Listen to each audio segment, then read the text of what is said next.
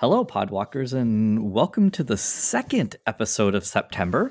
This is, Alex and I last week. If you were with us, you heard him talk a little bit about his Zada deck, and we teased that I would be doing a Goblin deck myself that we were going to talk about, and kind of another Goblin profile.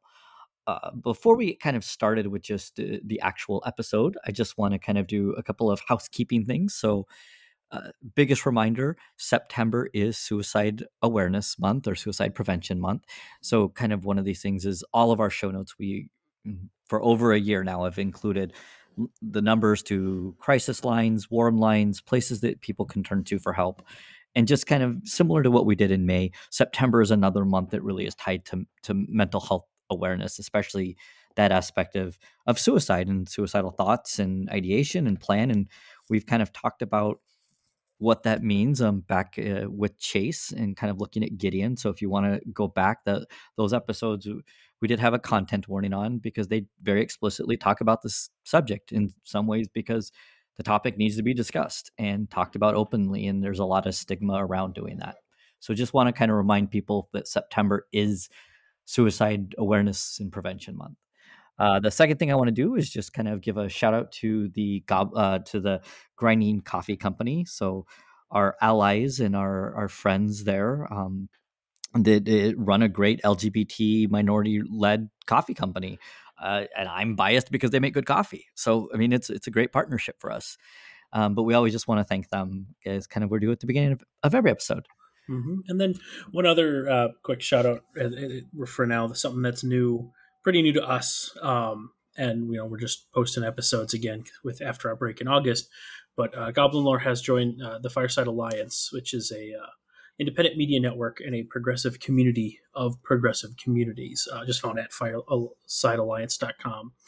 Just a number of good communities online who foster similar communities that what we want to do. They want to talk about mental health. They want to have a nice place on the internet for people to have good conversations in a safe environment where, sometimes the internet is not a very safe place, and just want to make a nice place for people to hang out. And yeah, if you go to the Fireside Alliance, you'll be able to see a lot of kind of podcasts. They have a Discord that is active. It is just kind of a new up and running group getting together, and they were kind enough to have us join, which is something that we actually sought out specifically because we thought that this would be a good fit for us and give us some more like-minded podcasts to point people to. Yep. Absolutely, and a lot of various interests and things. I know there's some movies things. There's a bunch of other stuff in here. We are actually the only Magic podcast who are part of this, at least right now. So especially if you're interested in other things beyond just Magic fandom, it's a pop culture things usually. I mean, it's mainly books, movies, stuff. Comics. So yeah, we are the first Magic group. So yeah. So last week, as we said, so we kind of are going to introduce ourselves. I guess we could do that, given that there is potential always that we have new people. Yes, absolutely. Hopefully, I mean, yes. And we took a break. We're kind of getting back into the podcasting thing. We're remembering how to do this, so we also like to ignore the fact that maybe people started picking it up and just kind of ignore that piece. So sometimes it's easier for us if we don't think about it. But I am Hobbs Q. I can be found on Twitter at HobbsQ. My pronouns are he, him. And I'm Alex Niman, found on Twitter at Mel_Chronicler, and my pronouns are he, him. So last week we covered Zada, and Alex had mentioned that I was going to did some teasing, a little saying, "Whoa, what deck is Hobbs going to do?" And if you don't mind, go ahead, Hobbs, I'm going to hop in and milk this just a little bit more, okay, and push this just because this is something that is different than what we've done before. And if you listen to the last episode, you'll have heard this whole spiel. But I want to throw this out there just in case someone didn't listen to the Zada episode. Normally we don't talk a lot about the game of Magic itself too much, and not because we don't play or we don't care about it, but more just because lots of people do that. And we've found there's some very specific things, mental health things, community stuff that we want to focus ourselves on that tend not to be taught, in many other places. But this, for these two episodes, we really wanted to do some goblin profiles. Again, it's a thing we did a long time ago. We did Squeef fairly recently within the last couple months, and we're trying to get back to these. But unfortunately, there's two goblins that Hobbs and I have decks around that we love, that there's cool stories. For me, it was Zada, but they just don't have a lot of story. So we talked about it. We decided to try to do episodes like this where we talk about what story we have and some community stuff there. And then we talk about the decks, but then we also kind of talk about the story of the decks, because both Zada, my Zada deck, and the Hobbs' deck that he's going to talk about today have some really cool community related focused stories around them. And so hoping these are good, but it is kind of different for us. So if you have feedback, please let us know. You completely ruined the fact that I was going to just like try to play off that mine was actually just another Zada deck. Oh no, I'm sorry, Hobbs. That's okay. That's okay. I'll cope with it, because we kind of made a joke about that last time, and it is not true. It is not anywhere near a Zada deck.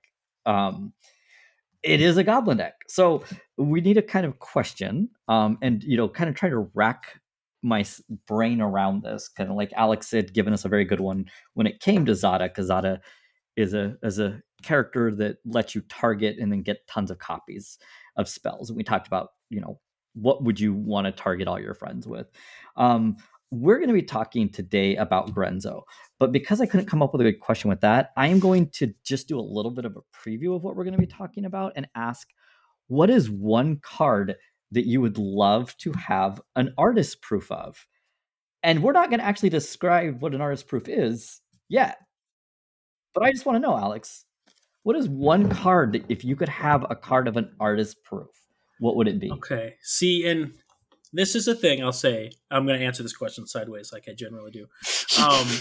The artist proof world is something that I find interesting, but I'm entirely outside of it. And that's why I was looking forward to this episode. And the listeners will find out more as we, once we stop talking about what we're going to talk about. I'm purposefully trying to kind of just like bring up your anxiety by by using a question that specifically is about a term and not defining what that term is for people who don't know. Oh, there's that whole thing too. Yes, we will explain what that is. But like I said, I'm gonna step sideways and talk a little bit. Well, I'll just say something from Christopher Rush. He's my favorite author from when I started Magic back in '94. Fortunately, he's no longer with us. But I loved his work back then. He was my favorite author or favorite artist for Magic. And while I have not gotten an artist proof of a card of his, and I honestly, I haven't even looked into it. I'm not sure how feasible that would be for me right now. I do have a couple signed cards from him that I'm very lucky to have. One of which was I got at an event that he was at, because I did a Ice Age Cold Snap sealed event at I think it was GP Orlando 2014, and Christopher Rush just happened to be there, and I got Malachite Talisman or some random artifact from Ice Age, and I just noticed like, oh, Christopher Rush did this art, and he's like over there. So it just in between rounds, I ran over there and had him sign the card, and so that is the closest thing I think to artist proof stuff that I have right now. But why don't you go ahead and actually hit us up with actually answering the question? So it was kind of funny. So the kind of what you had mentioned there was something that about Christopher Rush. It is an artist that is no longer with us, and actually along those lines, that would probably be where I would lie. There are some Magic artists, especially Goblin Magic artists, who have done some amazing pieces that I would love, that sadly died younger. So Quentin Hoover and Wayne England are two that come to mind. And Wayne England did Brightstone Ritual, which is red, add a mana for each goblin in play. And it's such a fantastically cool, like, designed card for a goblin deck and for the goblin kind of world. And being able to, like you said, I'm now kind of going off the rails a little bit by talking around because I want to wait, but I'll just going to go with that. Something by either Quentin Hoover or Wayne England. And the Quentin Hoover, I probably would want to go with Goblin Tutor, which is an uncard.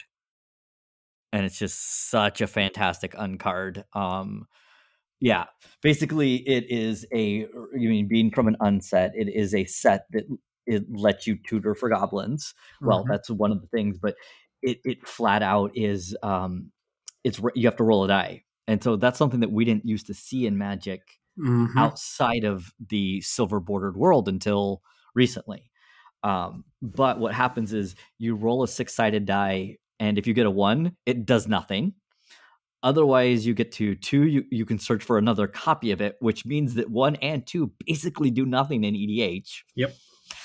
Number 3 is an enchantment, 4 is an artifact, 5 is a creature, and 6 is any sorcery, instant, or interrupt.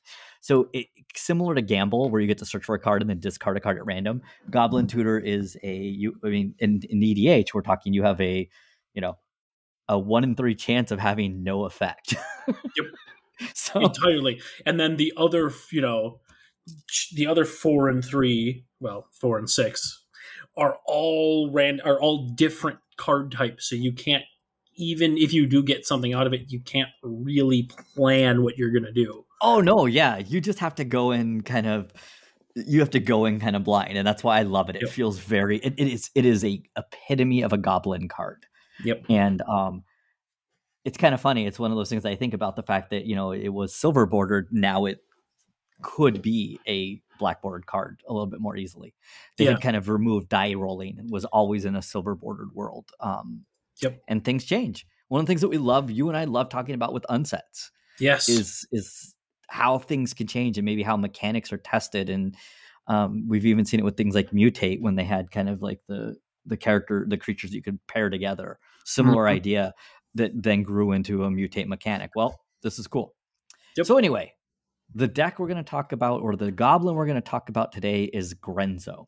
So Grenzo is a goblin that we see in the plane of Fiora, which is the plane that is associated with the conspiracy sets. So really, if people have not had a chance to play them, really cool. Oh, Meant to be drafted as multiplayer. So kind of even before, not a Commander Legends type thing, but they were meant to be kind of like, there's effects that care about number of opponents that you're playing. It's a really cool kind of I idea. yeah, I loved those two sets. The first set, had like white red had a defender strategy, because which was really interesting to see, rather than red, white red just being aggro, which is Mm-hmm. what you get in basically every limited draft format. But when you're drafting to play in 3 and 4 person games, an aggro deck just doesn't really work. No, So they no, found something else, and they put in some, like, a couple different ways you can do damage with your creatures with defender, either by giving them the ability to attack, or vent sentinels where you hit someone for equal to your total creatures with defender. Like, there was just a few like cool, interesting ways to do stuff, and other color combinations had some different types of strategies too. That one was the most stark, because they had to do something different, which was cool. yeah. But yeah, I So love those two they sets. were really cool sets to kind of try to open up multiplayer limited. Um, so Fiora is the birthplane of Dak Faden and Doretti. So that is where it's first seen in one of actually the comics. But this is where Dak is from, and this Hmm. is where Doretti is from. And there is a version of Doretti that we see here on this plane. Before we kind of see Doretti later uh, in my mind on Kaladesh. So basically, it is all about trying to take the throne. We even get this really cool mechanic of the monarchy, and Queen Marchesa is in this set. Uh, in this, Grenzo is a dungeon warden. He's basically in charge of the. He's a scheming goblin, but there actually is he has he's like a hunched over, grizzled looking old man kind of goblin. So he basically his entire time, the mainly there's the high city of Paliano. He is in charge of the dungeons. And unfortunately, not unfortunately, what he had done, and he had created a network of power through his knowledge in kind of the labyrinth sewers. So he kind of had like a key to every lock, which is just kind of a cool thing. Like The quote being, and I think this is, if I remember rightly, this is from the story "Blood Will Have Blood." So there are a couple of stories. So unlike last week when we talked with Zada, where there was basically one, there's actually 3 or 4 stories across the 2 conspiracies that give us a little bit of background, but there still isn't a ton. But this quote is, "He has a key to every lock, a blade for every job, and not a shred of scruples." Um, it's really about mercenary. So the elf Selvala kills King Brago, so that kind of is what sets off kind of this fight for the throne. Grenzo releases her from the dungeons to try to kill Muzio, who is an artificer. And also, this is somebody that Doretti has kind of Muzio is a former pupil of Goblin Artificer Doretti, and so that's neither here nor there. But basically, Grenzo wanted to rid the city of artifact creatures. Unfortunately, Selvala then just released the constructs into the tunnels. When Marchesa becomes queen, she fires Grenzo as a dungeon keeper. Once he's put out on the street, he becomes the leader of a thieving gang of goblins and incites mobs to violence. I feel like him and Krenko would probably get along really well. Yeah, I think so. This is what it's really funny because his second card. So his second card is he's a havoc raiser, and it literally just kind of shows him as there's goblins swinging in chandeliers. He's kind of pilfering. His abilities are really cool. You can goad creatures. You can just force creatures to want to attack, not you. Yes, which is another, because this was in Conspiracy, you get to have some interesting multiplayer mechanics like that. Yep. So goad literally is target creature must attack but can't attack you. Yes. I don't know exactly how the wording, but that's how it works functionally. If able. If you're the last one, if it's down to just the 2 of you, it doesn't matter. They can still attack you. But yes. Yeah. So it's a great way to sort of, raise havoc at the table, but also kind of cause action to happen. You can force someone to attack, and it doesn't necessarily come back to hit you immediately. They may come after you, but you're also putting people into the nice part about the mechanic is they have to. Yeah, it's not if they want to attack, it has to be somebody. They have to attack. So it's kind of a really cool way to kind of, like you said, if you're able to get some damage in or get some unblocked creatures in, and this is whenever a creature you control deals combat damage to a player. So in a goblin deck that's a go wide strategy, if you can get a couple of goblins through, and okay, let's say they don't have creatures and you don't want to goad them. Instead, you get to do the awesome red mechanic of exile the top card of that player's library until the end of turn. You may cast the card and spend mana of any color. Yeah. So basically, he either starts riots or he loots somebody else's stuff. It's just he has great flavor text. There's just enough room for a single line of flavor text. Do you want to read it? Yeah. You burn, I'll pillage. So good. I know it was really good. So that's kind of the Grenzo that is. So that is what Grenzo kind of becomes when he loses his role as kind of the job of the dungeon warden. For the sake of the deck that I'm going to talk about today, we are going to be talking about Grenzo Dungeon Warden. So Grenzo Dungeon Warden does not get flavor text, but Grenzo Dungeon Warden is red, black, and an X. Enters the battlefield with X +1/+1 counters. So you can make this as big as you want, and there's some interesting gameplay mechanics that come in there that I'm going to get to in a moment. And then his other ability is pay 2 colorless, put the bottom card of your library into your graveyard. If it's a creature with power less than or equal, put it on the battlefield. It has a very cool kind of random effect of getting to just kind of start flipping cards from the bottom of your library. Yep. And 2 mana. And a very, see what happens. And has a cool Melthos thing to it too, where there's a cool story and there's cool flavor, and the mechanics kind of fit the story of it. Yeah. He's a dungeon warden, and I love the concept of flipping cards off the bottom of your library, being he's just going to open a random dungeon cell and see what he gets. That's exactly what it is. And that's what they kind of talk about, the key to every lock, and he's kind of known for just releasing prisoners, right? So, and if he's got his network and things going on, that makes sense. He's just, you got caught and arrested, but now you owe me a favor. Get back out there on the streets. Yes, and so Um, hilariously, and I'm going to call out some people on Twitter that are not the best human beings in the world. In particular, we are going to give me 1 second. I want to make sure that we get the screen name right because they need to know that they're being kind of called out here. So I'm saying this, setting up for the fact that there are some people like Anton at All Hail Bolus who have decks built around Grenzo that are not Goblin decks, Alex. What? How could you do that? So they build this kind of a cool thing, and I believe Sheldon Menery may also have a deck that is in this vein. And I'm sorry if I am wrong, Sheldon, but I am fairly certain that I'm not just like besmirching your name.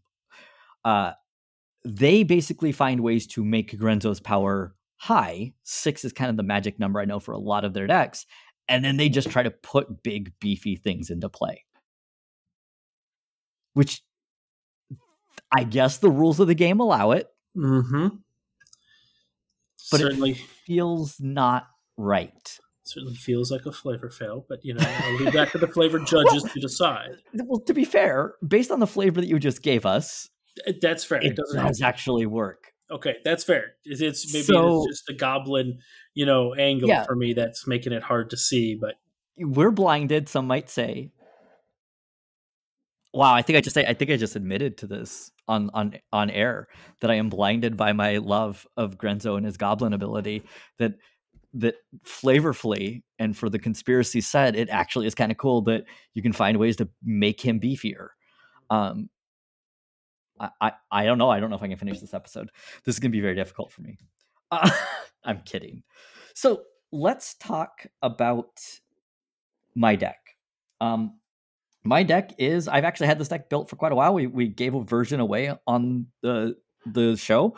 It was just try to flip your library on, get goblins into play. I wanted red-black because I like graveyards and I like being able to refill my board if my goblins die. So cool cards like Patriarch's Bidding, where everybody at the table gets to bring back a creature of a given type. Well, all of my creatures are goblins. So if they get killed in a massive board wipe, we're bringing them back. Living Death effects. Plus, there are actually some really cool, fantastic black goblins. And lately, so I guess Modern Horizons 1 gave us certain things like Sling Gang Lieutenant, which is just, I thought Siege Gang Lieutenant was an amazing card. Sling Gang Lieutenant just blows it out of the water because it just flat out is, I mean, it costs less. It just it gives you a free sack outlet that you don't have to dump mana into and let you turn all of your goblins into basically damage. Mad Anti is one of our lords. So Mad Anti, because we had the Shadowmoor goblins. So we had Bogart, so Wart, Bogart Anti, and Mad Anti. Mad Anti is a goblins get +1/+1, so Lord effect, and you can also just tap to regenerate. So black actually opens up a lot, and that's the main reason when I was building the deck initially that I really wanted to be able to include black cards. And so when I looked through the options, so there are not a lot. There's basically Grenzo, and there is Wart. Unless I am missing something, those are the two that I can remember. The only two black reds that I believe are legendary. Wart's cool. Wart lets you every upkeep bring a goblin back from rescue a goblin from the graveyard to your hand. But I just liked this mechanic with Grenzo. Like, you can drop Grenzo at 2. Most of the lords are 2 power, so once a lord hits the graveyard and comes into play, because it will be the same, Grenzo's now a 3, which means the next lord will be a 2 and be under, and it'll keep, so lords will let you start buffing Grenzo for the few goblins that you may be wanting to put in. That there are a couple that are above 2 power. So I'm thinking, like Kiki, I believe. So a couple of things. This was the deck. Kind of like Alex said, this part of it doesn't sound like much of a story. However, during the pandemic and during kind of a lot of the stuff that we've talked about when it comes to story and it's come to our frustrations at times with how things have been handled, there's also been this kind of talking with your wallet. right? Like, how do I want to be an ethical consumer, I guess, or at least have an element of this?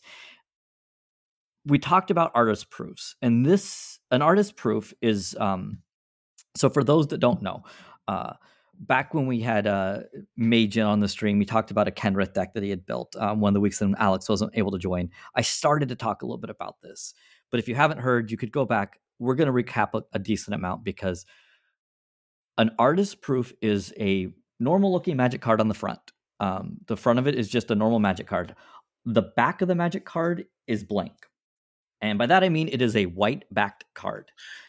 And one addendum, which I may or may not be right, the rares and mythics, they don't have the little stamp, correct? So since we've moved to the hollow, for now that we're rares and mythics have kind of the hollow stamp in the bottom, they also do not have those. When that was something that I was not aware of.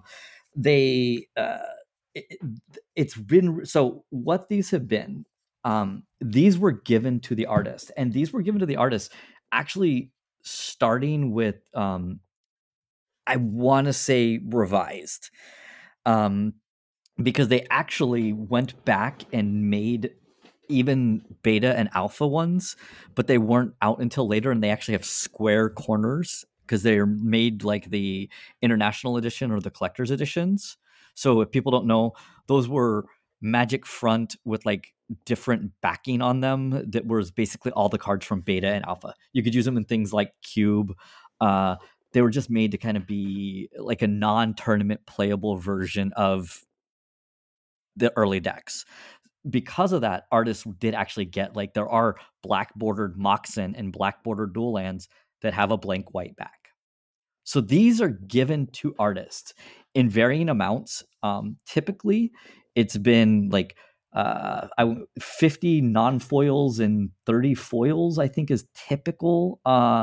They kind of, it varies in different sets. There's been over time for like randomly legends, and some of the ones that were in other languages got higher allocations.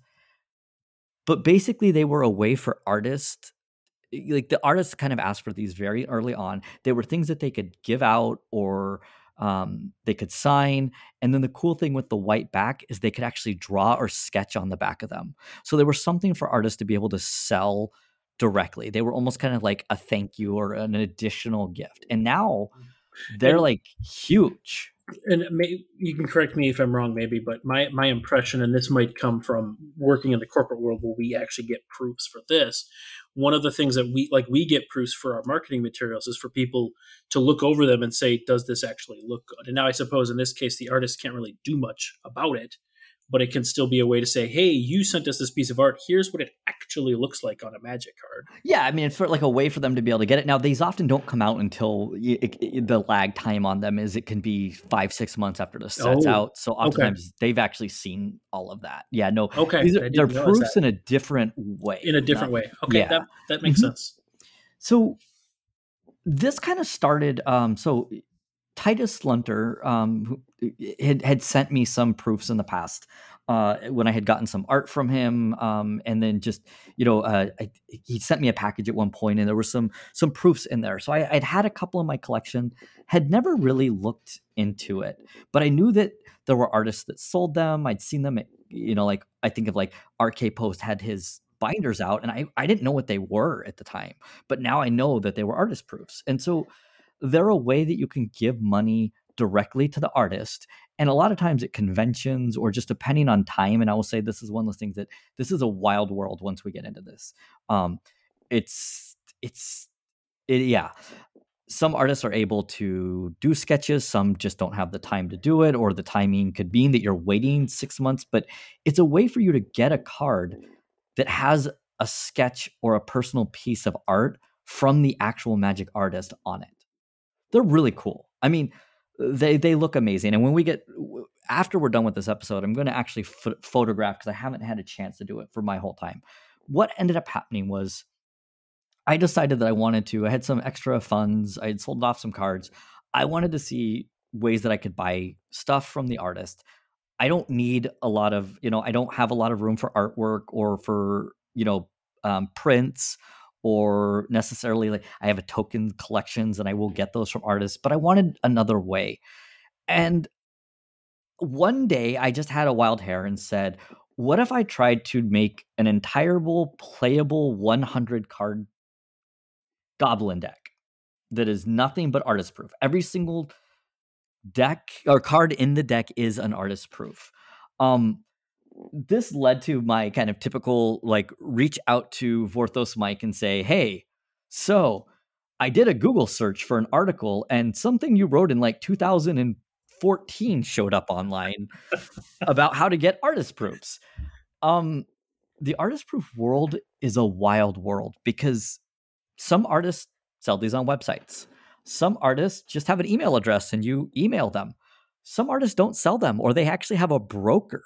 Like they have an agent who you have to learn who represents what person. So with Mike and then the help of Donnie Kaltrider, who's actually a Hipsters of the Coast writer, he kind of saw me put out some feelers on Twitter like, hey, how stupid is this project?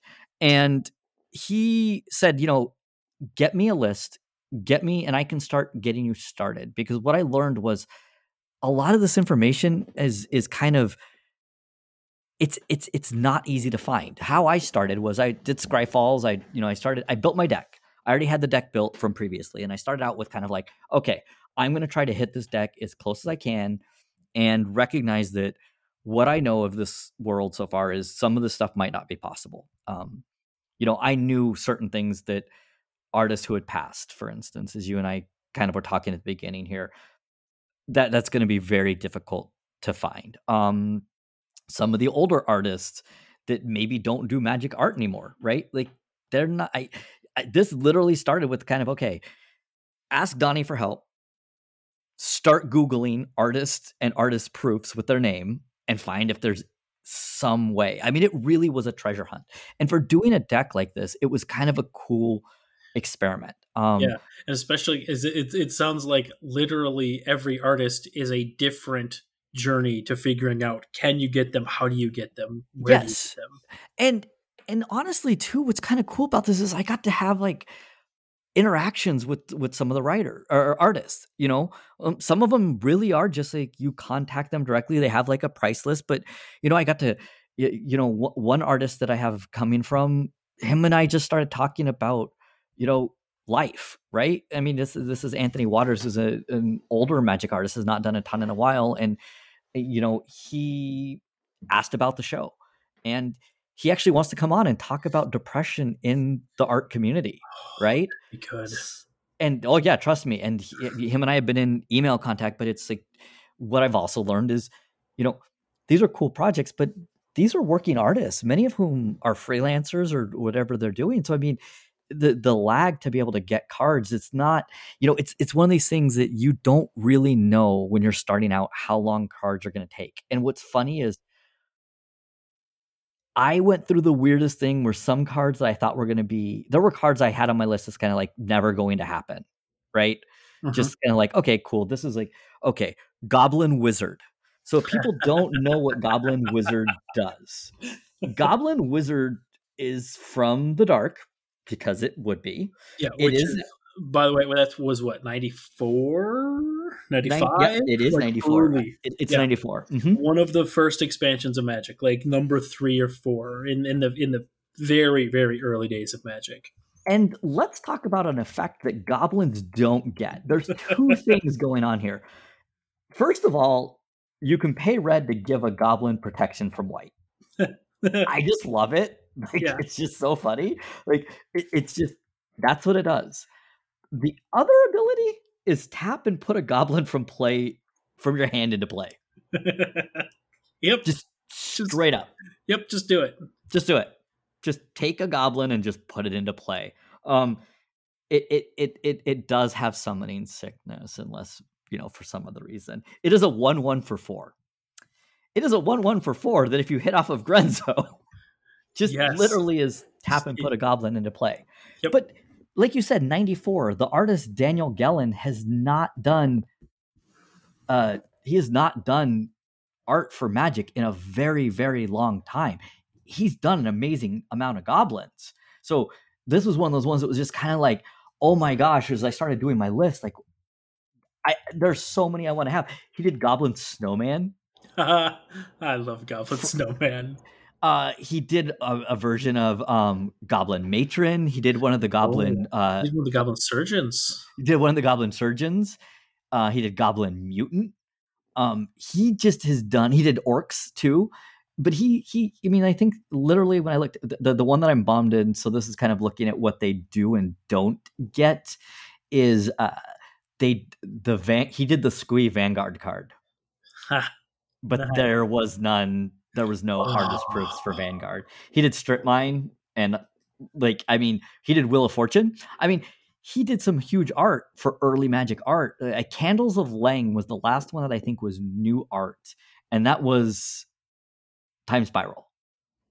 So, when you're talking about these things, what's funny to think about, and this is one thing to keep in mind, these cards are rare. Yeah. Goblin Wizard had 50 copies. I mean, these things are in some ways, I mean, once again, you can't use them in a constructed deck for a tournament. Sanctioned. Sanctioned tournament. Yep, there's the word. Yeah, there's the word right there. You cannot play this in a sanctioned deck. Okay. We're talking EDH, and what we've seen over the last year is people care a lot less about that, especially with the reserve list. And that's just that I think the nature of being a casual format.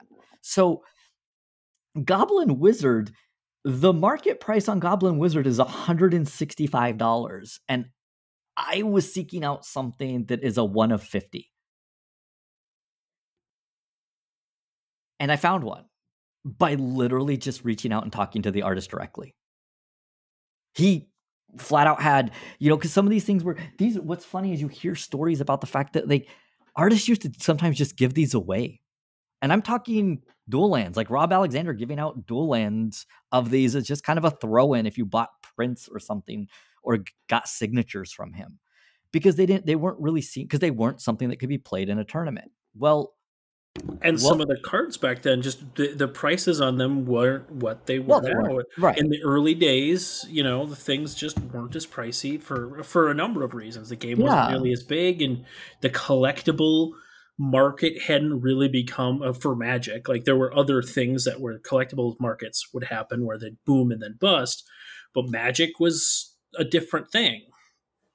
And so what I learned by doing this was one of the biggest cool things, and if you're really looking, if you're someone that wants to get kind of a tone of this world, it is a very Vorthos world. And I think the Vorthos world is what has made the artist proof community become as good as it is, in my experience. And my experiences in getting help, finding what I needed to find. The Discord is actually a very active Discord. And the people that are in there are so passionate about art and about getting the opportunity to, maybe I'm not going to be able to afford an original piece of Magic art. Like, I'm just, I like to watch the art marketplace group.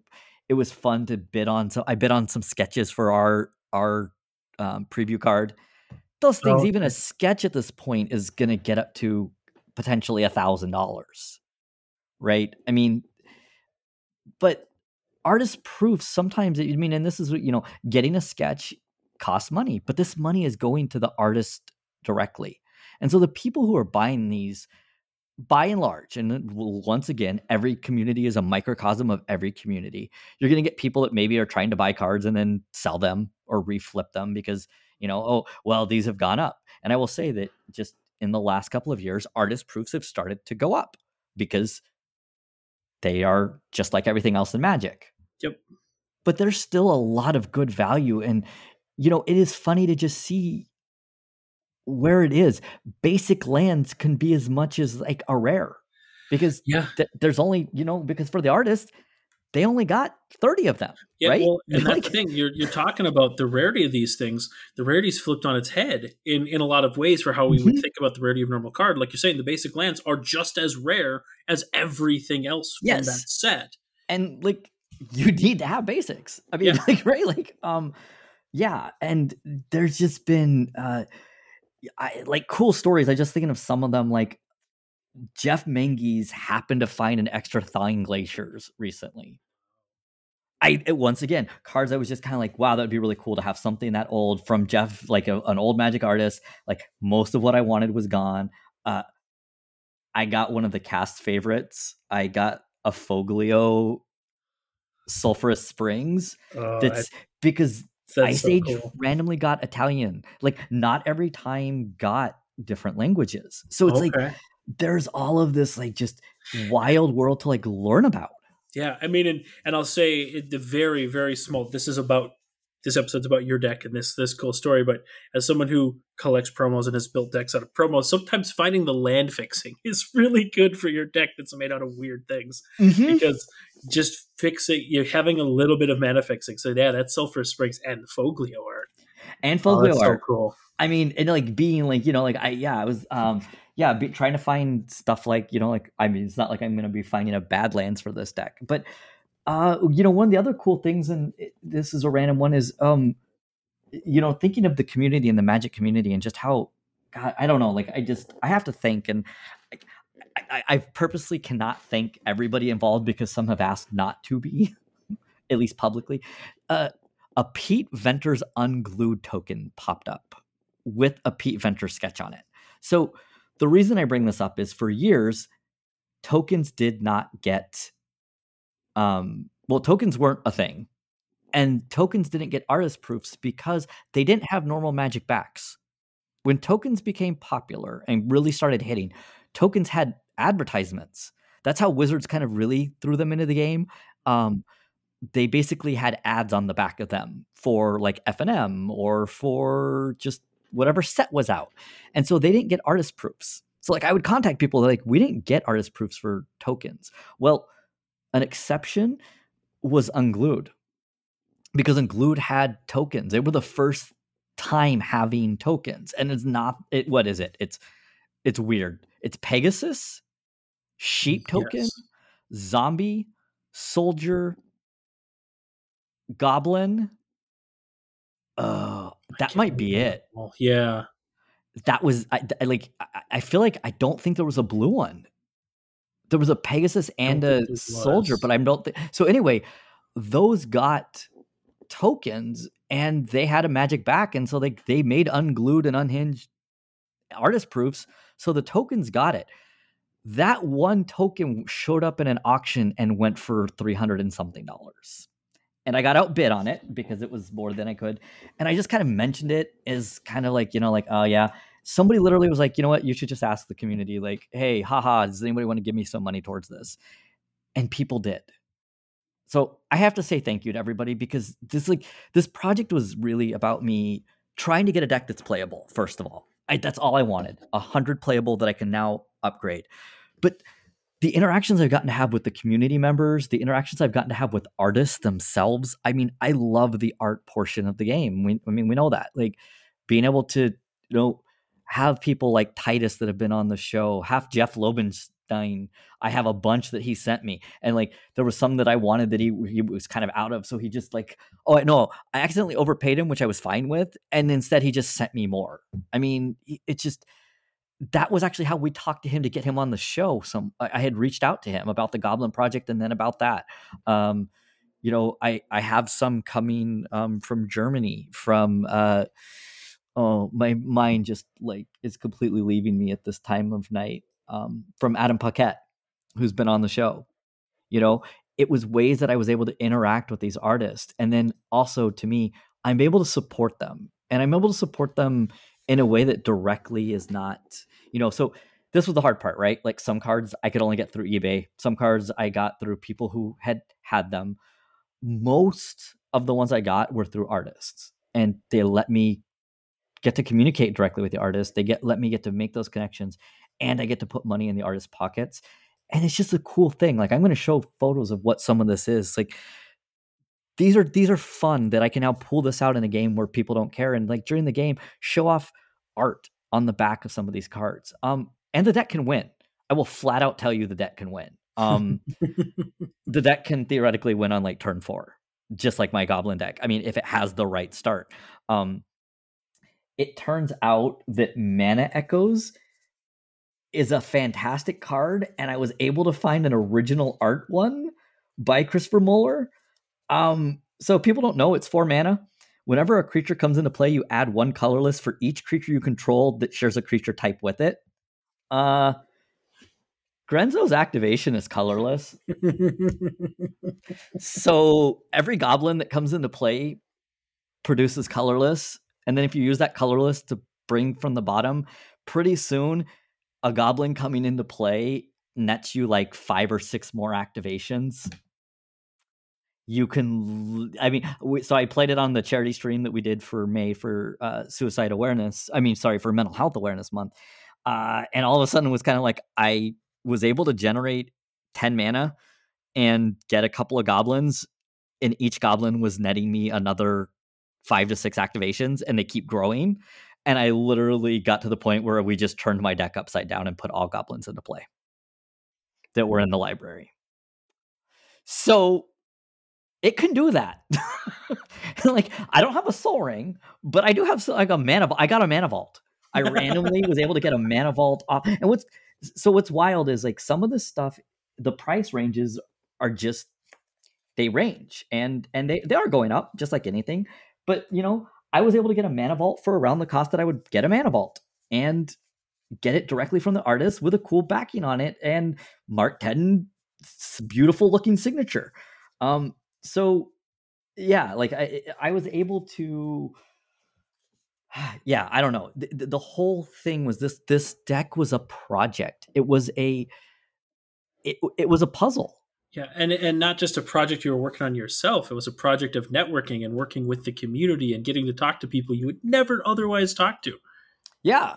Like that I had a reason to, like people that I might want to talk to, that even if I just had a reason to just kind of, and there's artists that are in the Discord channel and that just hang out, and you get to see the love of artists for other artists. I mean, it is that Melthos piece in some ways, because, well, the Melthos was the deck itself. I built it around Grenzo. The mechanics was way more important. The Vorthos element here is not just the story, because we don't have a ton about Grenzo. No. Do I want more? Yes, I want a lot more. Grenzo is a badass looking, gnarled old, I don't know, gruff goblin who wants to lead the revolution along with Kranko. I mean, get them together on Ravnica. One of them needs to, we need Grenzo to spark or somehow travel on Duretti's with Duretti and just end up there, because I want to get those two together. But this had the Vorthos element that really is about the art and the art community.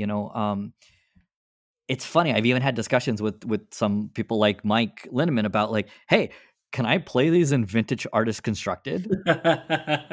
This feels like an area. It's supposed to be vintage playable. They're not good for sanction, but there is a format type that most of our listeners probably haven't heard of. So just a very quick, Vintage Artist Constructed is basically what it sounds like. They're vintage legal decks. Well, for the format where every single card, including your basic lands, have to be illustrated by the same artist. So this is a format made by the art community, the Vorthos community, the flavor community, to really, in a lot of cases, to really go in on an artist whose style, whose art you really like. For me, I like art and things, but honestly, I engage with it on a different level where it's a really interesting puzzle for me. It's a puzzle, right? Like this is one of those. So like this is kind of one of those formats where you get really excited when artists are given new basics. Yeah, and because that can make a deck playable. Yeah, you get new artists who are making basic lands or basics that they didn't have before, because you have like RK Post has only done like a swamp and a mountain. It's very very difficult. But then you also have, this is the only format where the specific version of the card matters. So you get, like me, who I like to collect promos, you get some very specific things. Like I had a Christopher Moeller, a red-white Christopher Moeller deck that I got to play a Ajani, I can't remember which Ajani. It's a 3 mana of the first Ajani, I think. Ajani Vengeance. Yeah. No, it wasn't the white-red one. It was mono white, so maybe it wasn't the first one. But sorry, was it Johnny Goldmane? Johnny Goldmane. I think it was a Johnny Goldmane. But Christopher Moeller did a grand, I think it was a Pro Tour 2011 promo or something of a Johnny Goldmane, and so I got to pick up that exact card, to go into that deck because it's the only version of that this artist did. So like this is one of those things too that when getting back to kind of the artist proof things, the secret layers are getting artist proof. So I have an arc. I so like this lets you support maybe some artists who don't always do Magic, but like to give them a little bit of additional. So I am waiting because he is so far backed up, but Mike Uziel did the full Goblin set. Yeah. That has that comic booky Goblin art style. He got artist proofs on them. And I'm hoping to get them. I got Danny Pendergast Arcane Signets. And I'm getting I'm getting a Kaya from one of the Black is Magic with my two dogs on the back of it, being she's the ghost. So my two dogs. So like, and this is the other thing. People who are in this community have projects. And this is why check out the Discord and if you want, feel free to message me if you're at all interested in learning more about this. But you will get to see there's people that do Star Wars art on the back of every card. There are people that do Pokemon. There are people that do artist choices. I had seen some people talk about it, and then now I have done this with some.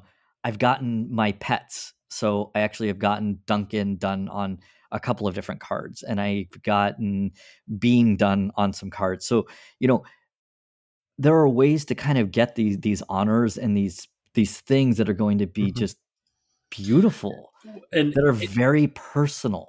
And this is a way. There's other ways in the Magic community to build to personalize your deck more, but this one is a very specific way, especially with the blank backs that artists already have because they're at the artists. And so if that's a thing that this artist does that you want to do, you get the art on the back there, and that's kind of the point of this game. That's kind of how the kernel of how this game started was the ability to customize your own experience, to build your own personality and choices into how you play and how you engage. And it's been kind of cool. So like, I will just say, it's kind of a spoiler. I will say I'm going to.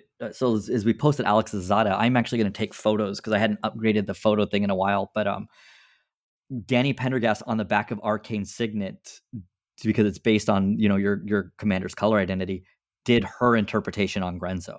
Oh, that's so cool. And then more cool for is I'm geeking out looking at this as it's sitting next to me, and this is like the whole thing that's about it. When cards get reprints, they do get new artist proofs. So I got a Grenzo. I already had a Grenzo Dungeon Warden, but I had forgotten at that point. I wasn't sure about sketches and all that because I had no clue where this project was going. Grenzo was given the old border treatment in Time Spiral. So I was able to get a foil old border Grenzo and then get Grenzo art by Graciano on the back of it. That's awesome. So I'm going to post kind of like I said, I will post the list of this. I'm going to take photos of it, but and this is also a desk that's growing. I have cards that that I've gotten in the mail during the pandemic. I haven't had a chance to even put in, and as new cards come out, it's like, gosh. And then I started then moving beyond and saying like, so this is kind of a funny one. I'm just going to throw out there. Harold McNeil, not a good person.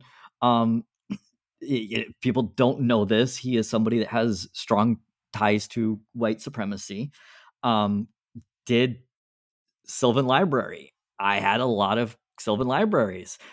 Sylvan Library got a redo. And so I was like, you know what?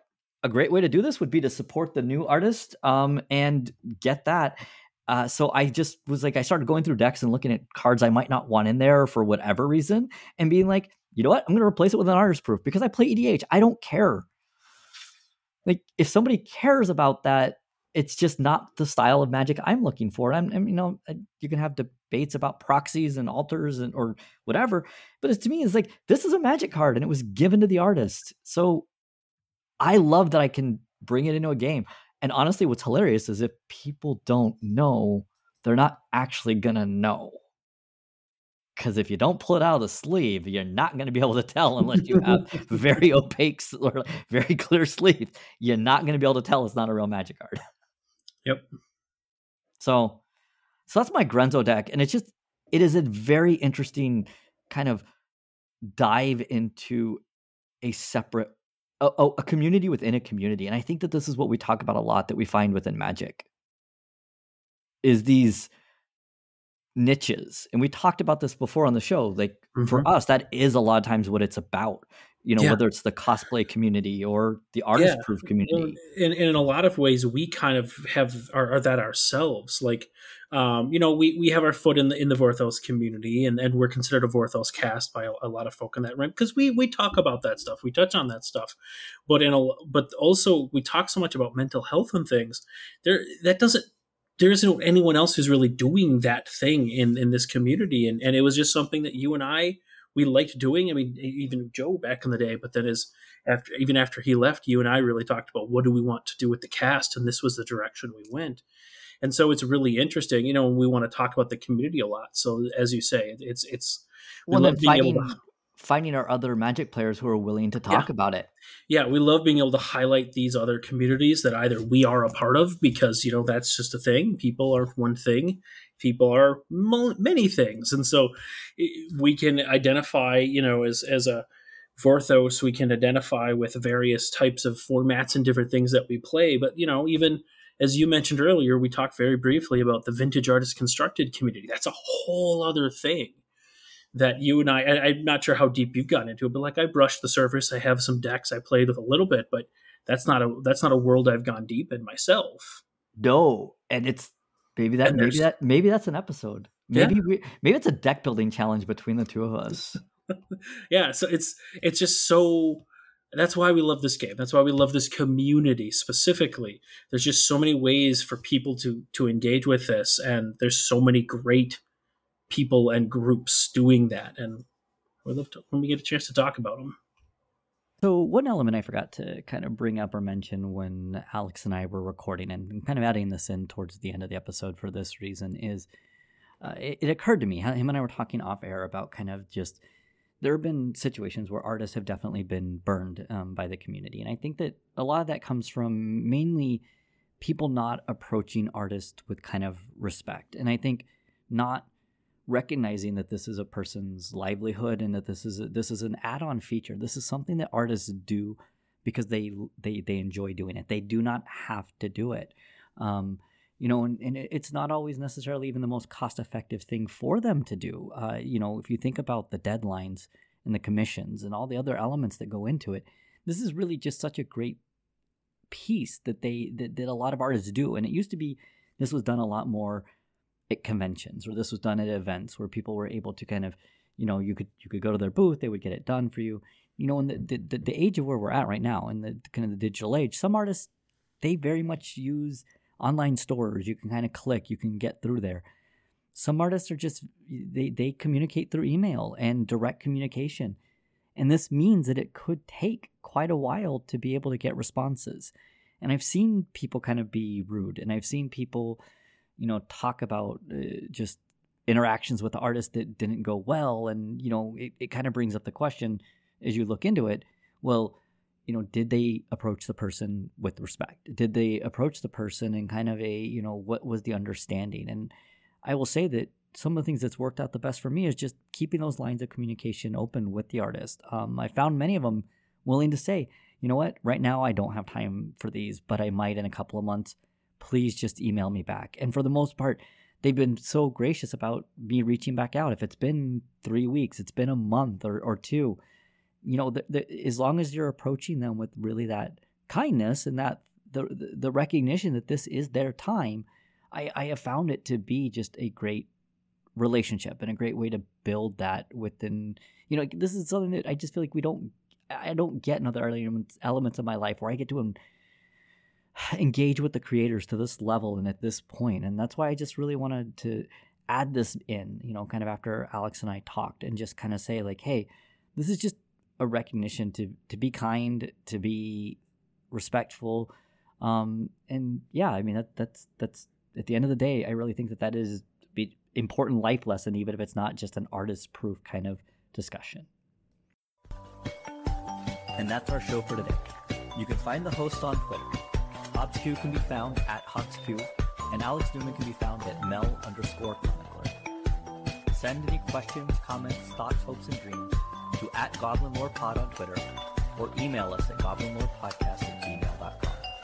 If you want to support your friendly neighborhood gobslugs, the cast can be found at patreon.com/goblinlorepod. Opening and closing music by Vindergotten, who can be found on Twitter @Vindergotten or online at vindergotten.bandcamp.com. Logo art by Steven Raphael, who can be found on Twitter @SteveRaffle. Goblin Lore is proud to be presented by Hipsters of the Coast as part of their growing Vorthos content, as well as magic content of all kinds. Check them out on Twitter @HipstersMTG or online at hipstersofthecoast.com. Thank you all for listening, and remember, goblins, like snowflakes, are only dangerous in numbers.